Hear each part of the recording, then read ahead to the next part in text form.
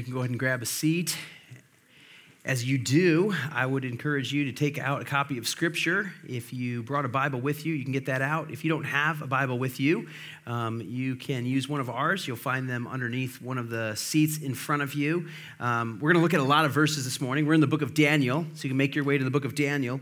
But we're going to look at quite a few verses this morning, and so one of the things that helps to kind of keep up with where we're at is by being in the same translation. So we're using the ESV, the English Standard Version, and you'll find it the same words, there that I'll be reading, and that always helps quite a bit. But we are almost actually through our series in the book of Daniel, and we started, and this is I think week number 8. And if you've been with us, you've kind of followed along and seen Daniel and his companions as they have experienced just an incredible kind of crazy life very far from home. Just to kind of catch us up, or those of you that maybe are new and kind of just jumping in, Daniel lived about 2,500 years ago. And in 605 BC, Jerusalem fell to the Babylonian Empire, and Daniel, along with his friends and many thousands of others, were taken off to Babylon, and there they were given new names, they were given a new diet, they were taught a new language, and expected to worship the gods of Babylon. And we see Daniel, along with his friends, which we come to know as Shadrach, Meshach, and Abednego, and they are confronted with this option of this choice of, do we follow our God still here in this new land, some 700-800 miles from home, or do we remain faithful and continue to follow the laws of our Lord? And we see they make a decision as young teenagers. And so now we follow Daniel through almost 7 decades of exile. And the first 6 chapters are narrative, and then we moved last week into the sort of prophecy section. And for some of you, you've never studied prophecy in Scripture before. You've maybe skipped over those chapters or kind of been weirded out by those chapters, and so you're kind of like, I don't know what to do with this, and so you just kind of turn the page. And we said that is not necessarily the best response, because a quarter of our Bible is prophecy. So we want to hear from that. We want to study it. We want to try and do our best to understand it. God gave it to us for a reason, and so that is why we are walking through the entire book of Daniel. We are picking up the pace just a little bit. So last week, there are kind of 4 visions at the end of Daniel. Okay, and so chapter 7 contains one, chapter 8 contains another one. We looked at both of those together because they kind of overlap and have some similarities. There's some differences, but some things that are similar. Chapter 9 has another vision, another prophecy, and then chapter 10 through 12 is one big, long prophecy. So we're actually going to wrap up our series next week with chapters 10 through 12. We're going to kind of look at all of it together, and I'll just tell you, right now, we're not going to get into all of the details of chapters 10 through 12. We're going to look at themes, okay? That's a perfectly faithful way of teaching through it, and I think it's actually the most helpful for us, right? If you're you go to take your car to your mechanic and you're like, hey, what's wrong? And he starts to kind of go into all the issues of all the things, the nuances of like how the all parts and different things kind of connected. Sometimes you just need to know, like, how much is it going to cost, and when am I going to get it back, right? Like, so we want to kind of we want to look at some things that are going to be most helpful to us. Again, not that it's not worth studying in depth, but just for our purposes here on a Sunday morning in our services, that's what we're looking at. And then this morning, we're going to be looking at chapter 9. And chapter 9 is sort of unique because we're in this prophecy section, but the bulk of chapter 9 is actually not a vision, but it's actually a prayer that Daniel prayed. And this is a theme that we've seen come up. It's kind of one of the sub-themes of Daniel is prayer of God's people. And we've seen that Daniel is a man of prayer. From early on, when he was a teenager and confronted with these difficulties, he prayed. When they were seeking wisdom on how to interpret this vision for the king, him and his friends gathered and they prayed, right? Later, much later in his life, there's this decree that goes out that says you can't pray to any god but to the king, and Daniel continues to pray to his God and faces that lion's den, and we see his boldness and his courage, but his faithfulness to prayer 3 times a day. For the entire time that he's been here, he is praying. And so this morning, what we're going to do is not just get to see that he prays, but we're actually going to get to see the content of the prayer that he prays. And so the theme, the topic that we're talking about this morning is rightfully prayer. We're going to see what does it mean to pray like Daniel. I'm calling the sermon this morning, Praying in the Dark. We've been talking about what it means to shine in the dark. We see God's light shining in the darkness of Babylon, that we, even today in this culture, there's kind of the spirit of Babylon, this darkness that persists today, but yet God is still shining in it, and he, through his people, continues to shine in the midst of darkness. Well, sometimes we find ourselves in a place that we can call like kind of darkness, and that's despair, sorrow, confusion, uncertainty, right? So Daniel is in that place today. He is distraught, but yet he finds hope in God's word. And so he calls out to the Lord in this place of kind of darkness, if you will. And so we're going to see, what does it look like to pray in the dark? So not so much like turn off the lights and then close your eyes and pray in the dark, but like, what do we do when we find ourselves in a place that we would call kind of spiritually or emotionally or, this kind of feeling of darkness? I'm just going to kind of frame it this way. Some of you would like to, what's the handle or kind of what are the things that we're looking at this morning? I would call these prayer attitudes that we're going to see modeled by Daniel. There's 5 prayer attitudes in his prayer that we see demonstrated here. But I want to get into it. Before we do, let's do this. Let's pray. Let's ask God to teach us now as we study prayer together. Would you pray with me? God, we thank you for your word. We thank you for the truth that it contains. Lord, the truth that it has for our life. And God, we know that you've given us these words that we might learn about you, Lord, that we might see where you are directing and leading us. Even today, all these years later, God, there's still so much here for us. And so I pray that you would direct and lead our time as we study it together. God, would we be faithful to what you've written here? And I pray that you would lead us as we do that. And we ask this in the powerful name of your son, Jesus. Amen. Amen. All right, well, we're in chapter 9. Let's look at this prayer together. I'm not going to read the whole thing. I want to kind of jump around a little bit. I tried to read the whole prayer in the first service, and that's why you saw a lot of your first service friends kind of leaving. It kind of just went a little bit long. There's a lot of words here, okay? So I'm going to jump around a little bit and do a little bit of summary. But let's look at verse 1 of chapter 9. In the first year of Darius, the son of, that's an A name that I cannot pronounce. Why don't you try? Why don't we help me out today, okay? Sometimes you guys laugh at me stumbling over these words. So everyone do their best shot at that name. Ready? 1, 2, 3. Yeah, that sounds great. That's perfect. We'll go with that. By descent of the Mede, I don't know all these pronunciations, okay? You just have to know this. Like I do the same thing that I would recommend you do. I open up my Bible app and I let the guy with the booming, deep voice read it to me, and then that's what I kind of go with. So, let's start over. In the first year of Darius, by the son of an A name, my descent of a Mede, who was made king over the realm of the Chaldeans, in the first year of his reign, I, Daniel, perceived in the book of the number of years that according to the word of the Lord, to Jeremiah the prophet, must pass before the end of desolations of Jerusalem, namely 70 years. Okay, Daniel's studying, and he sees the words of Jeremiah, and he perceives that the time of exile is decreed or sort of prophesied that it would be 70 years. So out of this discovery comes this prayer. Verse 3, then I turned my face to the Lord God, seeking him by prayer and pleas for mercy with fasting and sackcloth and ashes. And I prayed to the Lord, my God, and made confession. Here's his prayer. O Lord, the great and awesome God who keeps covenant and steadfast love with those who love him and keep his commandments. We have sinned and done wrong and acted wickedly and rebelled, turning aside from your commandments and rules. We have not listened to your servants, the prophets, who spoke in your name to our kings, our princes, and our fathers, and to all the people of the land. Let's jump down to verse 13. As it is written in the law of Moses, all this calamity has come upon us. Yet we have not entreated the favor of our Lord our God, turning from our iniquities and gaining insight by your truth.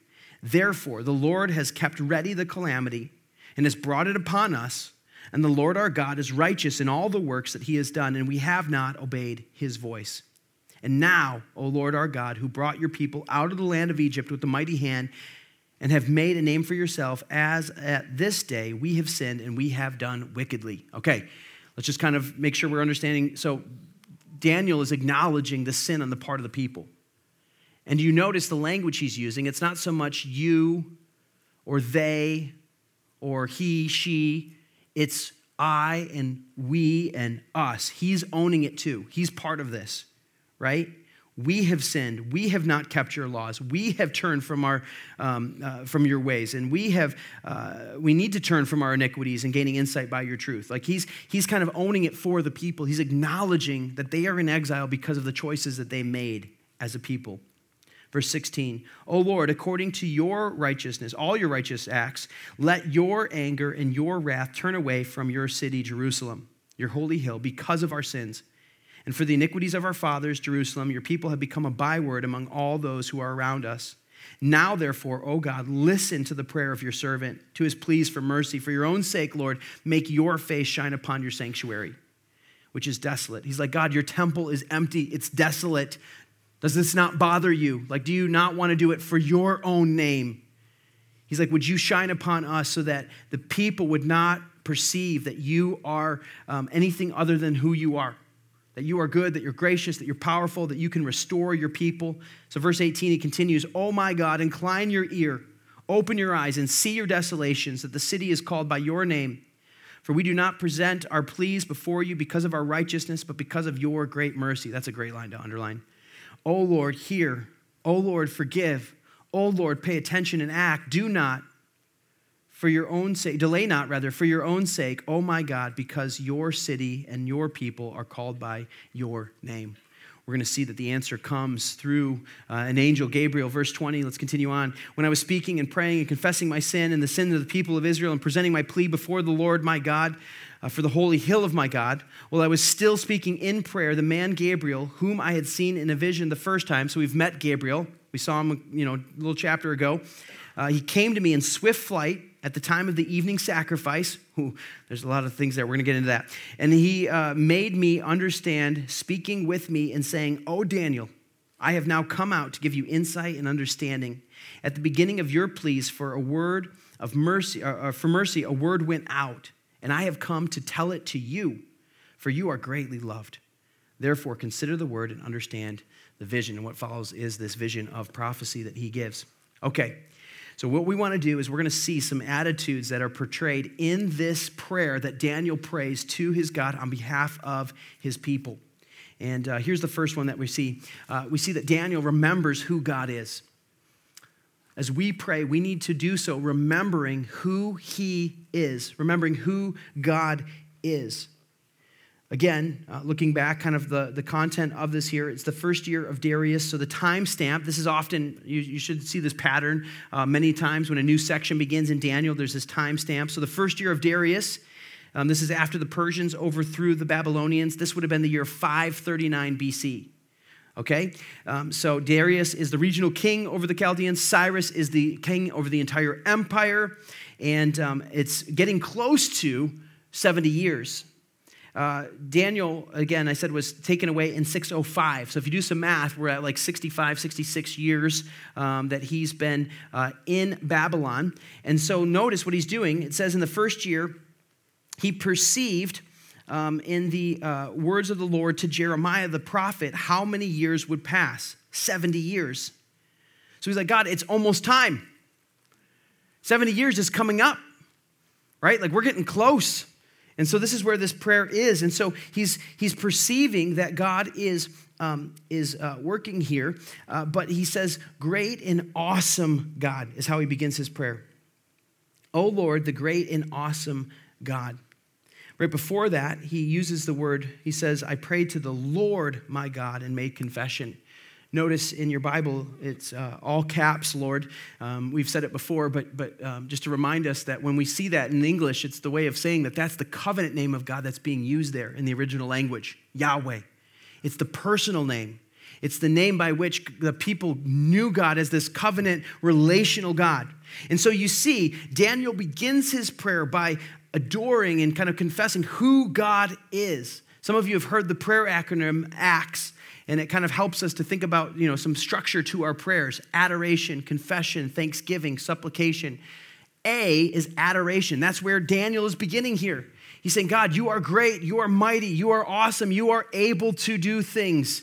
You are sovereign in your control. Not only that, not only are you this God who's there, but you're not some God who's on the distant part of the universe or sort of removed from me, but you are a personal God. You're a God who's made covenant with me and with your people. and I know you by name. Your name is Yahweh, right? This is the way that Daniel begins his prayer. And what we see as he continues to pray, that there is, it reveals the theology that Daniel holds to. Theology is just the study of, or even more than that, the belief that we hold of God. And Daniel's theology reveals this, that God is a covenant God that loves and forgives his people when they respond with humility, right? This is the basis for his prayer. He believes that God is a covenant God that loves and forgives his people when they respond with humility. He's acting out of love there. And so listen, church, this is good for us because we need to understand and remember who it is. When we pray, prayer is just talking to God. When we pray, we need to remember who it is that we are praying to. We are praying to the God that holds the universe in his hands, right? He has power to do things that you and I cannot do. He has knowledge that you and I do not have. He sees the future. He holds the past. He sees it all, and he's working in all of it. And so let's just remember that we're not praying some kind of wimpy, weak, sort of, kind of hedging on our prayers, but we're praying to a God who has some real power. He is the great and awesome God, and he is a personal God. He knows us. He loves us, and he is for us. He is working on our behalf. And that's maybe the subpoint of this. We don't just need to remember who God is. We need to remember who we are in God, right? What does the angel Gabriel say when he comes? He says, at the beginning of your pleas for mercy, I'm in verse 23, a word went out, I have come to tell you, for you are greatly loved. Right? He reminds Daniel that he is loved by God. And listen, you and I might be tempted to forget that sometimes as we pray. See, we might come sort of sheepishly before the Lord, and notice what Daniel's doing. I mean, he's praying. He's saying, God, we have sinned. We have chosen wrongly. We have ignored your decrees. We have cast off your rules and your regulations. The decrees that you've given to us, we have sinned against you, God. But what does the angel Gabriel remind? You are greatly loved. How easy would it have been for Daniel to be like, man, I don't feel loved. Right? For nearly 70 years, he's been almost 1,000 miles from home. At this point, he's an old man. He's approaching his 90s. And he has probably watched friends die. He has seen new generations be born in this foreign land. He's seen people sort of slip away. And so how easy would it have been to look at his circumstances and be like, I don't feel loved by God. Listen, church, we need to remember, some of you need to hear this morning. The reason that we close every one of our services with the words, you are loved, is because this is an important truth that we know. It tells us who God is and who we are. Man, if I end my time as a pastor, at the end of my life, pastoring people, if I have helped people to understand who God is and who they are, that would be like a really great, 2 boxes to check. That's what I'm going after. And so can we do this morning? Can we understand who God is, great, awesome, mighty, over all things, and who we are? We are sinners in need of a Savior, but we are greatly loved by God. When God made creation, he said it is good. When he made man and woman in his image, he said they are very good. You are greatly loved by God because of who he is, because you are made in his image, and you are made with great care and compassion, and he is working. And some of you, that's what you need to hear this morning, is you need to hear that you are greatly loved. This is the place that it begins. God is a God that loves his people. And so he's coming to him with that.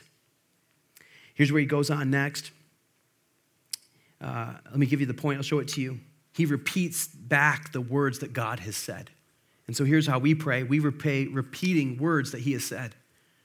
You want to spice up or sort of inform your prayer? Pray words from the word of God. That's what Daniel does. Notice, this is actually kind of a cool little point that he gives us here. He says, he perceived according to the word of the Lord to Jeremiah the prophet. Man, this is one of the most direct, kind of quickest references that we have of being, the writing being recorded as the word of God. The words of the prophet Jeremiah. Jeremiah is not hasn't written that long ago. And so Daniel is studying the words of the prophet. And what does he call them? The word of the Lord. He sees that these are scripture. This is God's word. And so he's studying this. And what does he come across? He understands that it is 70 years that they are to be exiled. There's a couple places that he probably found this. Jeremiah 25:11 through 13. I'll put it on the screen for you. It says this, the whole land shall become a ruin and a waste, and these nations shall serve the king of Babylon 70 years. And after 70 years are completed, I will punish the king of Babylon and that nation, the nation of the Chaldeans, for their iniquity, declares the Lord, making the land an everlasting waste. I will bring upon that land all the words that I have uttered against it, everything written in this book which Jeremiah prophesied against all the nations. So he found this in Jeremiah. He's like, this is the word of the Lord. God, you said that it would be 70 years. And so he's looking around. He sees that Persia has overthrown. It's been about 66 years. And he's like, I hope that you were just rounding up, God. Can it be this year, right? Like, that's close enough. Like, can we just call it good? Like, why don't you come now and restore your people? Verse 29, verse 10, it says, for thus the Lord says, another place, when 70 years are completed for Babylon, I will visit you, and I will fulfill to you my promise to bring you back to this place. See, here's the thing, is he understands that God is faithful even when his people are not. And he's confessing the sins of the people. He understands why they are in exile, right? He says, we have not listened to your servants, the prophets, who spoke your name to our kings, our princesses, our fathers, to all the people of the land. He's like, not only have we disobeyed you, but we haven't responded or listened to the warnings that you gave us through your prophets. He's like, we have sinned. That is why we are in exile. It's a good reminder for us. We live in a broken world because we have sinned as well, right? Like, the reason that we are facing the trouble, the trials, the different things that we face is because we live in a broken world. And rather than kind of pointing the finger and like, well, they did this or they're causing that or they're doing this, it's us. We sinned. I sinned. You sinned. We sinned. That's what's happening here. He's confessing this, but he doesn't just stop there. He perceives that God has said that he would bring the people back. He would fulfill his promise and bring them back to this place. And there needs to be in our lives, church, a close relationship between God's word and prayer. We need to pray the words of the Bible. Martin Luther said this. He says, the most powerful way to pray is by catching God in his words. All right? As a parent, have you ever done this? Or maybe as you were a kid with your parents, did you ever do this? Your parents say something and they don't mean it, right? They're just saying like, yeah, we'll do that sometime. Right? Hey, Dad, can we go there? Hey, Mom, can we have this? Yeah, sure. Like, we'll talk about it. That doesn't mean anything. Kids, if you're here in the service, your parents are just trying to like delay, okay? They don't mean that. That's not happening. But what happens, right? They claim that. That's now a promise, and it's going to happen. And they're waiting for it, and they'll bug you about it. And you're like, Dad, you said, right? Man, I've said some things before. I've been like, hey, why don't we do this? And like just kind of throwing out an idea. Wasn't promising. But all of a sudden, it gets put into like law in our house, and now it's a promise. And now if Dad doesn't deliver, man, he is disappointing us, right? So now I got to do it. I don't want to like have them like, think that Dad's like, liar or not like just. So I'm trying to do this. See, God doesn't ever do this. The things that he says, he always intends to say, and the things that he says he will do, he will always do. How amazing is this? Do you know that there are over 3,000 promises in the scriptures? 3,000 times God said, I will do this. You can count on it. And so listen, God invites us. He says, catch me at my words. That's what Daniel's doing. He's taking the words of Jeremiah. He's like, God, you said it was 70 years. Let's go. Bring your people back. Restore your people to the land. Restore glory to your holy hill, the nation, to the city of Jerusalem, to the temple where your presence is. Would you do it? More than that, he's even praying, again, not because of their goodness. I told you could underline verse 18. He says, we do not present our pleas because of your, we present our pleas because of your righteousness, or not our righteousness rather, but because of your great mercy. He's like, I don't deserve to be asking you this, but because you are a merciful God, I'm coming and bringing you this prayer. If you need a resource to help you pray the Bible better, I've recommended this book before, but I would just encourage you to check this book out. It's Praying the Bible by Donald Whitney. I like to put resources before you that you can check out. This just has a really good, some really good tips, tools, tricks for like how to take the Word of God and pray. One of the things that we actually do in our prayer nights is we will often take Psalms and kind of, we'll look at the phrase there and then we'll just sort of riff on it and just kind of like pray the thing that God has said there in his word and pray those words back to him. It's one of the best ways that you can pray. And so I would encourage you as you spend time in God's word to then respond in prayer, praying back these very things. But in order for us to pray the promises of God, we need to know the promises of God, right? We have to be in the word. We have to be studying this. We have to be looking for that. And then when you come across it, underline it, circle it, highlight, do something, and then pray it. Pray that God would do it. He responds to the prayers of his people. So we see that Daniel repeats the words that God has said. Let's continue on. He prays knowing that God will hear. Verse 16, we read this, but he says, let therefore God listen to the prayers of your people. O Lord, incline your ear, verse 18, incline your ear to hear. Verse 19, O Lord, hear. He's not trying to get God's attention. Like, hey, God, over here, listen to me. He's saying, God, listen because I know you are. God, I know you're hearing me. I know you're listening. Will you respond to that? He's praying knowing that God hears his prayers. Listen, church, you can know that when you pray, God hears and is responding to it. Did you catch what happened when he was praying? Verse 20, he says, while I was speaking and praying, what happens? A word went out and Gabriel was sent. Verse 21, while I was speaking in prayer, the man Gabriel, who I had seen in vision at first, came to me in swift flight at the time of the evening sacrifice. I don't know about you, but I would love to just kind of like drill in on that for a little bit. And kind of, I have all these questions that the scripture's not trying to answer. But so Gabriel left where he was and came to where Daniel was, and he flew to get there, but it took some time, right? So it wasn't until evening prayer. So he's like making his way there. How did he fly? Was he like flapping his wings? Did he have like fairy dust? Like, what is this? Like, why is he actually, he's flying to him and he comes. But the point's not that. The point is this, that when the prayer went up, Gabriel's on the move. God's like, hey, go answer my servant Daniel. Take him this vision. And he says, oh, Daniel, I have come to give you insight, understanding. At the beginning of your pleas for mercy, a word went out. I have come to tell you that you are greatly loved. Therefore, consider the word and understand the vision. God always hears our prayers. And I think sometimes we, again, need to be told, reminded, encouraged with that. Like when you pray, you're not just kind of sending words out into the universe.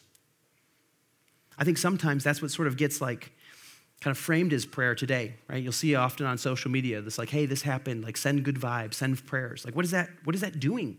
Are we just kind of casting words out that are sort of floating around and hoping that it collides with karma or something and then kind of produces what?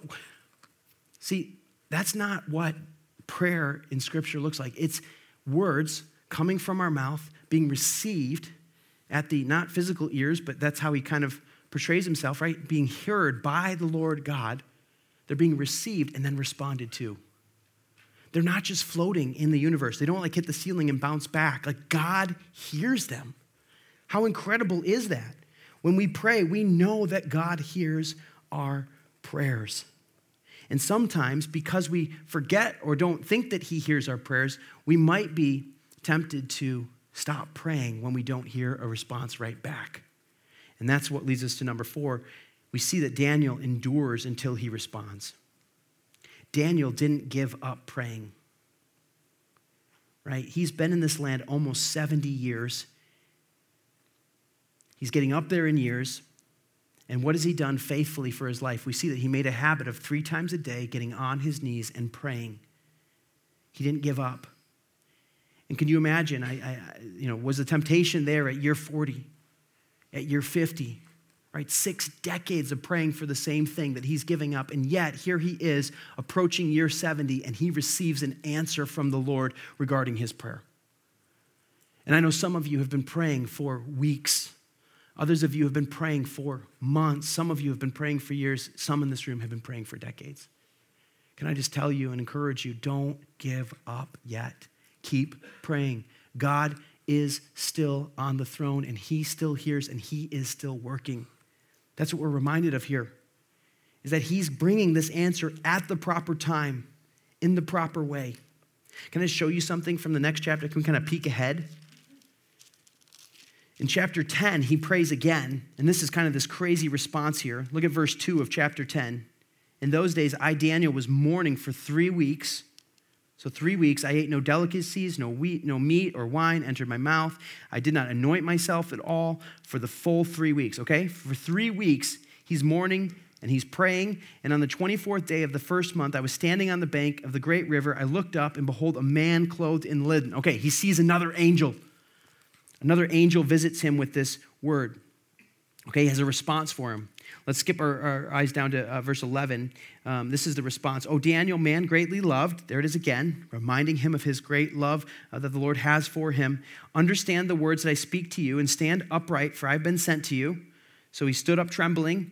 And then he said, fear not, Daniel, for from the first day you set your heart to understand and have humbled yourself before the Lord. Your words have been heard. Okay, from the first day. You've been praying for 3 weeks. God heard you the very first day. But check this out. The prince of the kingdom of Persia. I have come because of your words, but the prince of the kingdom of Persia withstood me 21 days. Okay, he's been fighting. There's been like a dogfight on his way there. He was flying there to give him an answer. And he was withstood by this demon, the kingdom of Persia, for 21 days. But Michael, who obviously spends a little more time in the gym, one of the chief priests, came to help me. And I left there with the kings of Persia and came to make you understand what is to happen to your people in the latter days, for the vision of the days is yet to come. Okay, the only reason I kind of flip over and show us that, we're going to get more into that next week, but there's some unseen realities that are happening here. So many times, right, I think we start praying and God sent, we don't see the name, but God sent this angel there on the very first day, and for 3 weeks he was fighting. And so many times we don't think anything about that. That's crazy. We see the here and now, we see what's in front of us, but what God is trying to tell us in his word is that there is a whole nother realm, a whole spiritual reality that is happening. And we don't often think about that, but there is a battle that was being fought to bring the answer that Daniel needed from the Lord. And it took him 3 weeks to fight. And part of me is like, man, why doesn't God just kind of do what he does and just kind of make that happen? It's well, obviously it's the same. God's working all of this out. And he has these other created beings, angels, right? Demons are just fallen angels that have tried to oppose God and have walked away from that. And so we have these created beings that he's using there to do his will, and they're being withheld for 3 weeks. Okay, you can flip back to chapter 9. I think the point is that we need to make a point of not stopping when we don't get the answer that we are looking for right away.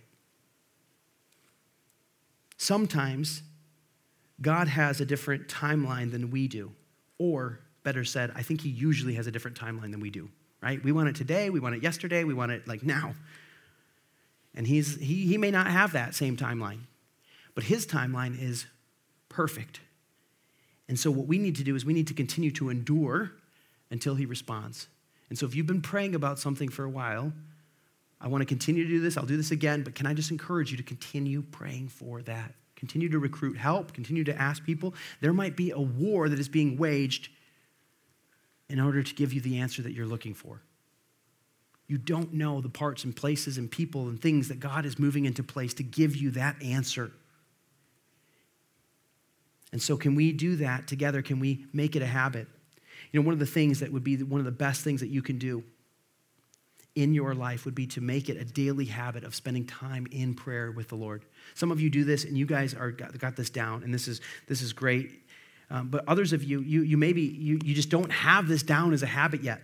As you came in today on a chair that you sat on, or maybe near you, there's plenty around. So if you didn't get one, they're on the chairs. But we just made these simple cards. It says 21 days of prayer, and it's got 21 little boxes to check. Maybe what we can do is just kind of kickstart the habit of praying daily again. And so if you want to maybe write something down that you're going to pray for specifically on the back, that's great. Otherwise, you don't need something. Just pray. Just seek the Lord. Pray for your home. Pray for what burdens you. Pray for our community. Pray for our church. Pray for the things that are happening around us. Let's pray and seek the Lord. And just for 21 days. What is that going to do? Well, first of all, it's not going to do anything bad. That's going to be really, really good for you. But it's going to help establish a habit in your life. And then we're going to endure together and see, what does he answer? I mean, he could answer this even in the next 21 days. We might see answered prayer as we seek him, praying back the promises, praying back the things that he has said in his word. Finally, we see the response. And I just kind of want to put it under the category of this. The attitude that Daniel responds with is trusting what he says. He trusts what he says. So he gets this response back, and there's a vision that is given. And if you notice, we've spent a lot more time on the prayer portion than on the vision that is given. And the reason is because I think there's a whole lot more applicable for our life in the first half of chapter 9 than in these last 6 verses, I think it is, or 4. Let's see, 24, 25, 26, 27, 4 verses. 4 verses. Can I tell you the number of pages that I read this week, the number of things I've listened to this week to try and study this passage? This is one of the more confusing passages in our entire Bible. Okay? And I've allotted us 4 minutes to look at it together. And here's the reason. It's fine. Because the reality is this, is that it is a tricky passage. But I think God has some stuff for us, and we don't have to understand all the nuances of all these things. I think some of you came in today, and you are like, I want to know exactly what it is. What are the dates? What are the numbers? What are the times? Right? I've had conversations with some of you who are so fired up about this passage. Like, I can't wait till we get to the 70 weeks. We are going to unlock the apocalyptic calendar and understand all of this stuff now. And I just want to tell you, I studied it all week long, and I'm even more confused now than I was at the beginning about parts of it. Some of it I've got some great clarity on.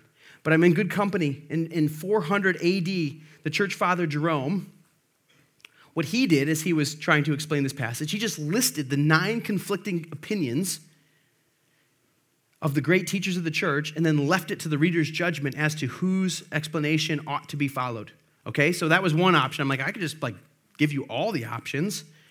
That was long before, this is 400 AD. So we've added to that rationalism, higher criticism, millennialism, dispensationalism, all of these things added to these various opinions. I'm telling you, there's so much to be confused by in this passage. Look at verse 24. 70 weeks are decreed for your people, your holy city, to finish the transgression and to put an end to sin and to atone for iniquity and to bring in everlasting righteousness, to seal both vision and prophet and to anoint a most holy place. This is the goal of the 70 weeks, okay? These 6 things that will be accomplished. But here's what it looks like. Verse 25, know therefore and understand that from the going out of the word, this is when it's going to begin, to restore and build Jerusalem to the coming of the anointed one, a prince, there shall be 7 weeks, and then for 62 weeks it shall be built again with squares and moat and in troubled time. Then, after the 62 weeks, an anointed one shall be cut off and have nothing, and the people of the prince who is to come shall destroy the city and the sanctuary, and its end shall come with a flood, and to the end there shall be war.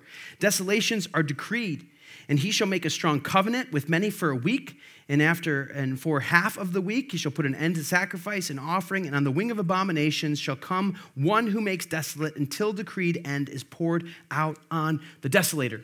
Okay, here's why this is so confusing. We have, first off, these groups of 7, which I think there's pretty much unanimous understanding that this doesn't actually mean weeks as in 49 days. But weeks, there's no word day. There's not a modifier that's there. So it's kind of like heptad. It's just groups of 7. So there's 77s. So a lot of times what is understood is that this is 490 years, okay? 70 groups of 7 years. But then you have the first group of 7, and then the second group of 62, and a third group that's just kind of that 1 week. So you have 49 years, and then 483. Well, if you combine it together, 483, which is the 69 years, and then you have the one at the end, which is divided in half. Why is it divided in half? You have the word going out. It doesn't say what the word is, but there's a couple places that it could be. But it's like, which decree? Because there's several decrees that were given for the restoration of Jerusalem or for the temple. Who's the anointed one? Are we talking calendar years or lunar years? Are we talking a consecutive 7 weeks or 70 weeks, or is there a break in the sequence? Is it figurative or literal? What parts are figurative? What parts are literal? And then who is the he in the final week? It doesn't relate back to anyone super specific. So it's like, well, who's that he? Because that changes all sorts of things depending on who you tie that he to. All this to say that I think we need to be careful about putting too much of our understanding of Daniel chapter 9 into the dates or the times or the things that we would then draw out of this. And I know for some of you, you're like, come on, say what it is. And I'm like, I don't know if I can. I don't know if we're supposed to. Because here's what I sort of saw over and over again. I would read all of these different views and all of these different things. And what I'm seeing is that not any one of them fits just right. There's some that are really, really close, okay? So like one of the people love the most is like when the word went out of Cyrus and Ezra was sent forth, there's about 483 years, if you use lunar years, between that and then when Jesus was baptized. And so is that the anointed one kind of being cut off is when he began his ministry. That's kind of the best, but I'm telling you, it's not exact. It doesn't look like it doesn't, what's that first 49 years? Because that doesn't line up with anything. And so after a while, it kind of felt like this. Do you guys remember the toy that you had maybe when you were a kid? Right? When you're trying to like fit. Like I feel like we have this prophecy of 70 weeks and it has a certain shape to it. And what for generations, for like centuries, the commentators have tried to do is they've tried to find where in history does this thing fit super precisely and does it drop in? And what I'm trying to tell you is I don't think it drops in anywhere super great as far as we understand it now. Now, does God know? Does he have a meaning? Is there a purpose for it? For sure it is. But has he intentionally maybe left some rough edges on it and left it a little bit bumpy so that it doesn't quite slide in? I think he has. I think there's some veiling going on so that we don't have an exact understanding or a thing in this. And so what some will say is that happened all, the first 69 weeks, the 483 years, all happened before the time of Jesus, and that 1 week, there's a gap in that time, and then that's the tribulation. I think there's merit for that. I'm not trying to put that down or say that you can't believe that. I would even hold parts of that kind of loosely, but I'm telling you, ask me next week, and I'll probably have a different answer. Okay? Like I'm just saying, like as I've studied it, what I've found is this. So my point in bringing all this up is not to leave you with confusion, but actually to provide some clarity. What do we do when we come to the fuzzy parts of our Bible? I think this would qualify as a fuzzy part of our Bible. We don't have the explanation given here. We don't have the interpretation. And so what do we know for sure? Well, we know that there are 6 things that God's trying to accomplish. You see them right there in verse 24. To finish the transgression, to put an end to sin, to atone for iniquity, to bring an everlasting righteousness, to seal, or otherwise known as approve, both vision and prophet, and to anoint a most holy place. That sounds good, right? That sounds like something God is trying to do. He's trying to put an end to iniquity, to atone for righteousness, to set up his forever kingdom, like an eternal righteous kingdom. He's like, here's the plan for it. And so what we need to be careful is that we don't spend all of our time on these fuzzy passages, and then in the process, we forget the other passages that have such great clarity for us. So I think as I was like preparing this week, I'm like, it would be so unhelpful for us to get so bogged down with this part when we have the whole rest of the chapter, which is saying, pray prayers to God and trust that he is going to get his thing done, right? That is the takeaway. What Daniel walked away, I don't know how much understanding he would have had from this, but he walked away knowing that the exile is going to be finished. God's people are going to return. It's not going to be a cozy, comfy ride. It's going to be continued trouble. More trouble awaits Jerusalem is what it says. There's going to be someone who's going to raise up and oppose God and Jerusalem, but in the end, God is going to win. He's going to be on his throne, and he's going to establish his eternal kingdom where iniquity will be no more. This is what Daniel walked away with, and he trusted the word of the Lord. And so, church, I think, again, we can debate, we can study. I'm not saying it's not worth studying or trying to figure it out, but I can't stand up here and tell you this is exactly what it is. You've heard from your pastor. Isn't he super smart? Now you can go and you understand everything. Like, it's just, I don't think I can do that. But I can tell you that God is revealing exactly what he would have us know here in this. He's reassuring Daniel that he is at work. And so can I just tell you this? Sometimes the answer that the Lord gives you, right, is not the answer you're looking for and might not even be an answer that you fully understand. As you spend your time laboring, enduring in prayer, seeking the Lord, he might come and say, hey, this is what it is. And you're like, but I don't like that. Or I wanted a different answer. Or I wanted to know more, right? Sometimes we're like, God, just tell me why. Why did you do that? And he's like, I'm not going to tell you why. When are you going to do it, God? When are you going to? I'm not going to tell you when. How are you going to do it, God? How are you going to get this done? I'm not going to tell you how.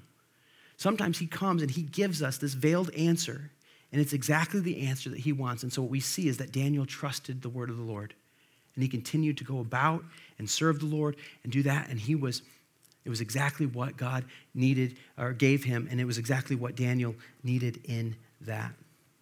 And so let's do this. Why don't we respond with prayer, trusting and believing on the answer that the Lord has given us. I'm going to invite our team up. As they come, I just want to invite us to take a minute and to pray as we conclude our service together. It would be crazy for us to run out of here. We were just spent a good chunk of time talking all about prayer, and then if we were to walk out these doors and not having actually prayed. God in his goodness, we didn't plan this, but we have this Tuesday night prayer night. That's a great chance to come back. I hope that you go and you pray, but why don't we pray together before we even leave this place? And so the team's going to play, and as they play, I just want to encourage you. Can we do this? Let's just all stand to our feet. I just want to encourage you to where you're at, just to pray. You can pray with someone that you're with. You can gather together with a group. Some of you, though, you might need prayer from someone today. So I've invited some of our elders, leaders, different people in the church to come up and be available for prayer. As we're singing, they're just going to be off to the sides here, and you are welcome to come forward and ask for prayer.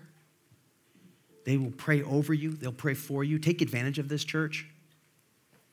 If you want to just pray there, if you want to sit back down, if you want to get on your knees, if you want to just, have a posture of humility, of confession, asking for God's forgiveness, trusting in his goodness, right? We want to respond to God. So let's do this. Let's make this the house of prayer that he's called it to be. Why don't we end our service praying?